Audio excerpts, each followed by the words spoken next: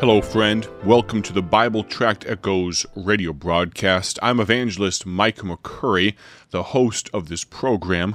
I can't thank you enough for being a part of our listening audience today. For those of you that have been listening for weeks, months, even years, this particular week of programs will be a little bit of an oddity. We're not going way off the reservation or anything like that, but we are going to dive directly into highlighting one of our gospel tracts and telling you a little bit about how you can order this particular gospel tract that I'm holding in my hand. And then in short order, we are going to dive into a subject, into a thought that's been permeating my mind, my heart for weeks on end now. I've been looking for the opportunity to talk about this with you. I'm excited that the Lord gave me liberty today. Without further ado, turn to the book of Ruth.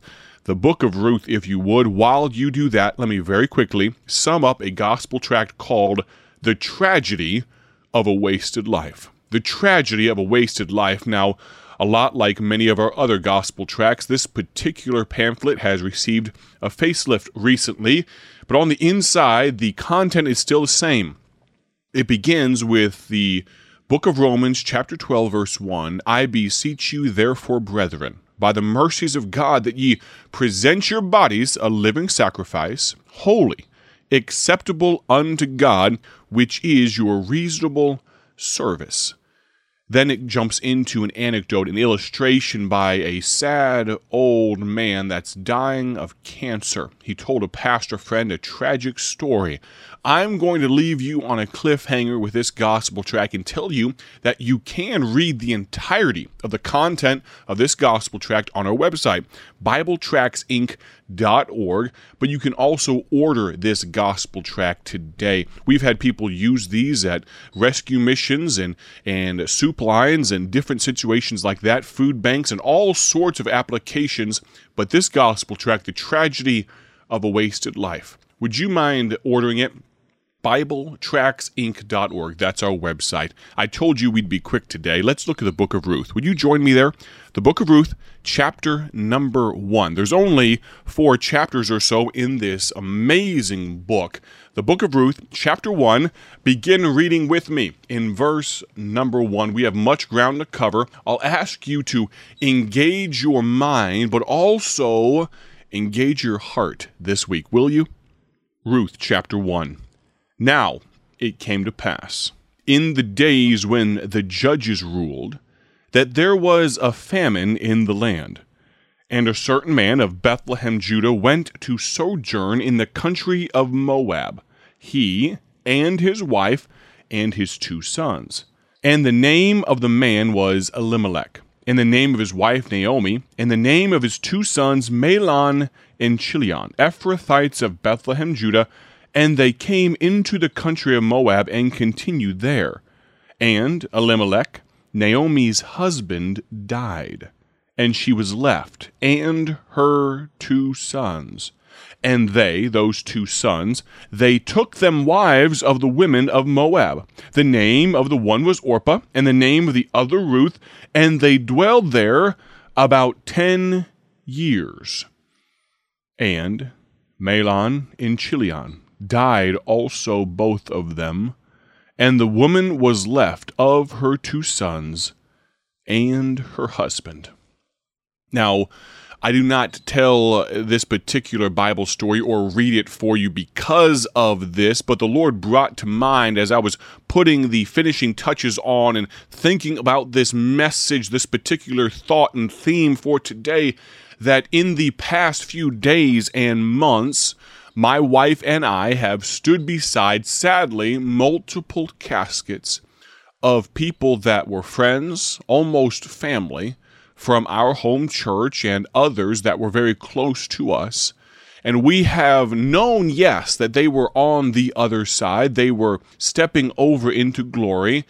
But at some point, we still realize that in this earthly robe of flesh that we reside in right now, that we would never again have the opportunity to converse with, fellowship with, have fun with, sit down at a board game after a lovely meal together. We would never be able to see that person alive down here again. I'm so glad for the hope of glory, and I thought about playing some different songs about heaven today, but will suffice it to say, I'm so glad that we get to look forward to heaven. But while we're down here, it can be difficult, can it not?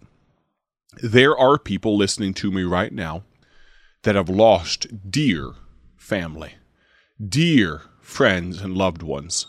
There are people that very likely have stood by the tomb or the burial place, the graveside of a husband, of a wife.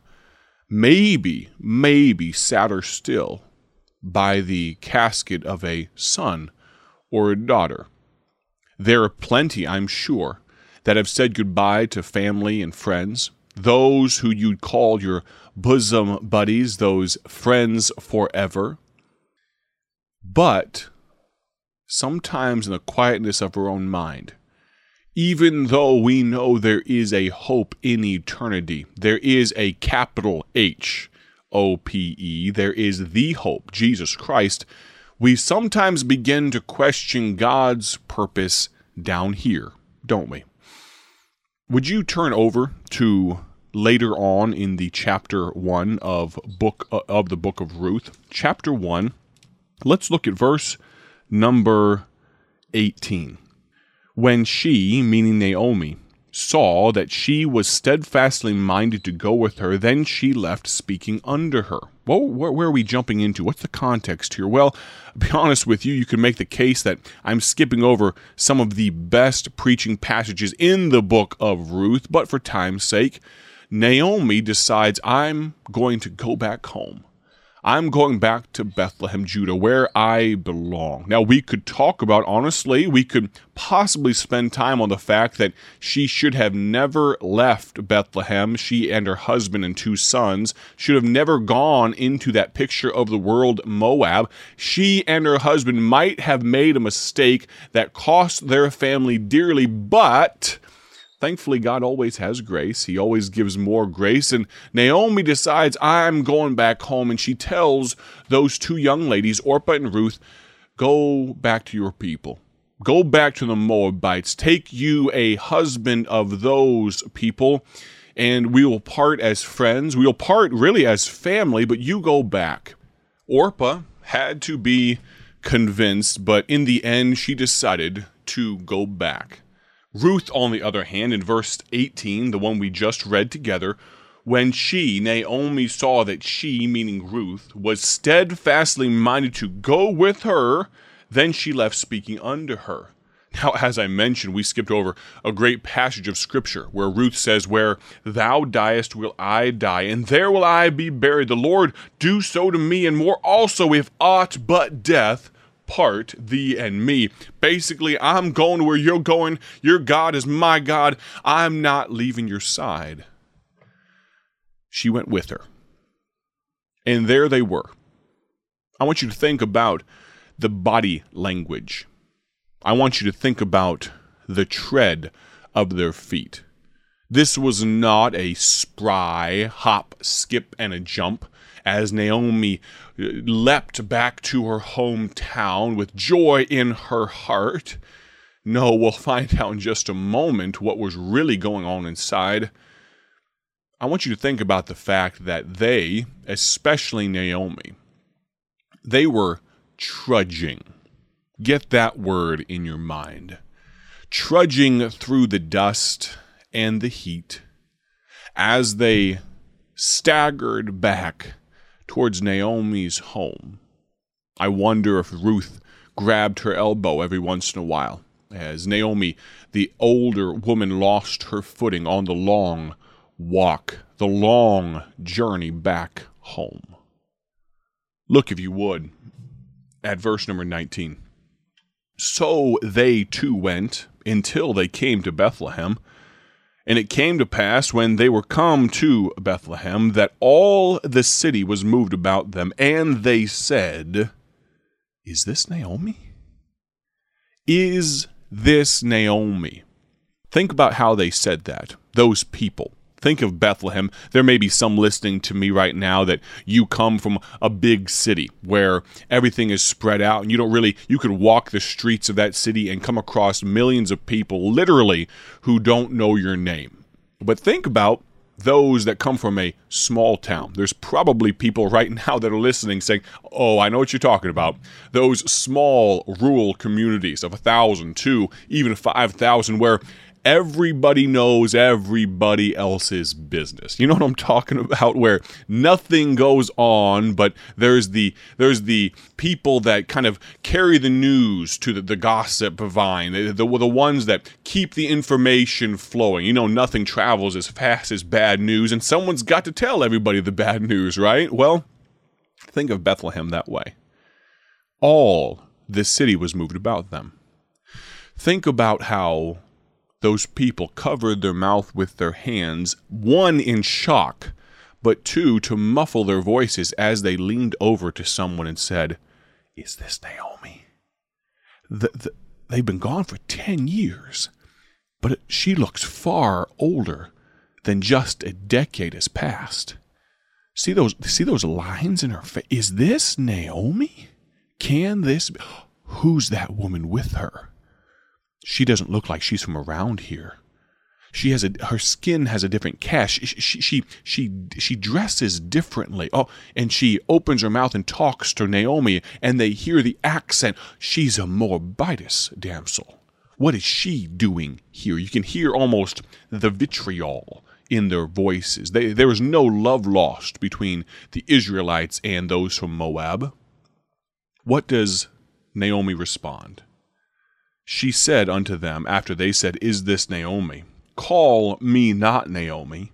Call me Mara, for the Almighty hath dealt very bitterly with me. I went out full, and the Lord hath brought me home again empty." Now, this is not the final landing spot. We're going to pick up this particular account, and we're going to make some application. I think, honestly, it helped me so very much. I hope it will help you as well. But let me say this. When the Lord's on your side, you're never empty. No matter what Naomi thought about her circumstance and situation, God still had a plan and, get this word, a purpose for her life and the life of her daughter-in-law. I'm going to implore you, please be with us for the remainder of this week as we talk about God's purpose for your life. Have a great day. For His glory, God bless. Thank you for joining us today for Bible Tract Echoes, a ministry of Bible Tracts Incorporated. If you would like to receive a free sample packet of all of our tracts, you can contact us by calling 309-828-6888. That's 309-828-6888. Our mailing address is P.O. Box 188, Bloomington, Illinois, 61702.